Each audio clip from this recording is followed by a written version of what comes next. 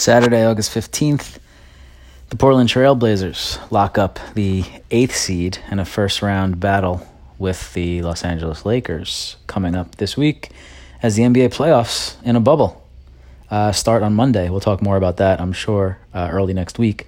But the Blazers today, in this weird play-in scenario for the 8th seed, hosted, technically, the Memphis Grizzlies in an awesome game, which I got to watch some of streaming on a shitty connection in my friend's house in Saugerties. But I did kind of get to see the fourth quarter, which was awesome. Ja Morant, man, what a fucking player. Anyway, that's not what I'm here to talk about. We're here to talk about the Blazers. Also, actually, before I talk about the Blazers, so does this game, is this Ja Morant's first playoff game where he had 36 and 9 and whatever he had? Does that count towards his playoff stats ultimately? It wasn't a regular season game, right? Because the regular season ended on Thursday or Friday. It just doesn't fully make sense how they, quantify numbers within the bubble. Anyway, great game today. Blazers pulled it out. I was actually rooting for Memphis because I'm scared of Dame and the Blazers in general going up against the Lakers in this, weird scenario setting year.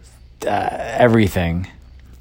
A guy like Lillard and McCollum, and now that they have Nurkic back, who was a monster today, he's real.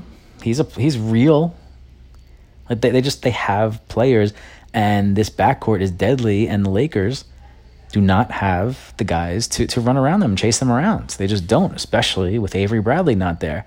If you told me that Bradley was healthy and he's going to be, let's say we let Dame get his 40 every night and Bradley's going to stick McCollum and not let him get off. I would be like, all right, that's cool. We can at least knock out one. Right now we got nothing.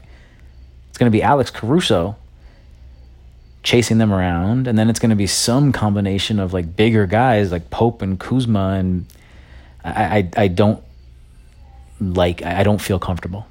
And while nothing should be comfortable within this weird bubble thing, I would feel comfortable against Memphis in the first round. Very. And if and hopefully when the Lakers get by Portland, am I ever going to feel comfortable? If it's going to be then, the Rockets and then the Clippers and then the Raptors or the Bucks, it's not going to be an easy road for my guys. But again, this is about the Blazers, not exactly the Lakers. I think that in a 7-game series where there's no home court advantage, no traveling, the way Lillard is playing with the matchups there are right now, if LeBron and Davis aren't combining for, their ridiculous 70, 15 assists and 20 boards every night, then there could be a problem here. Dame can win 2 of these 7 games by himself. He's that good.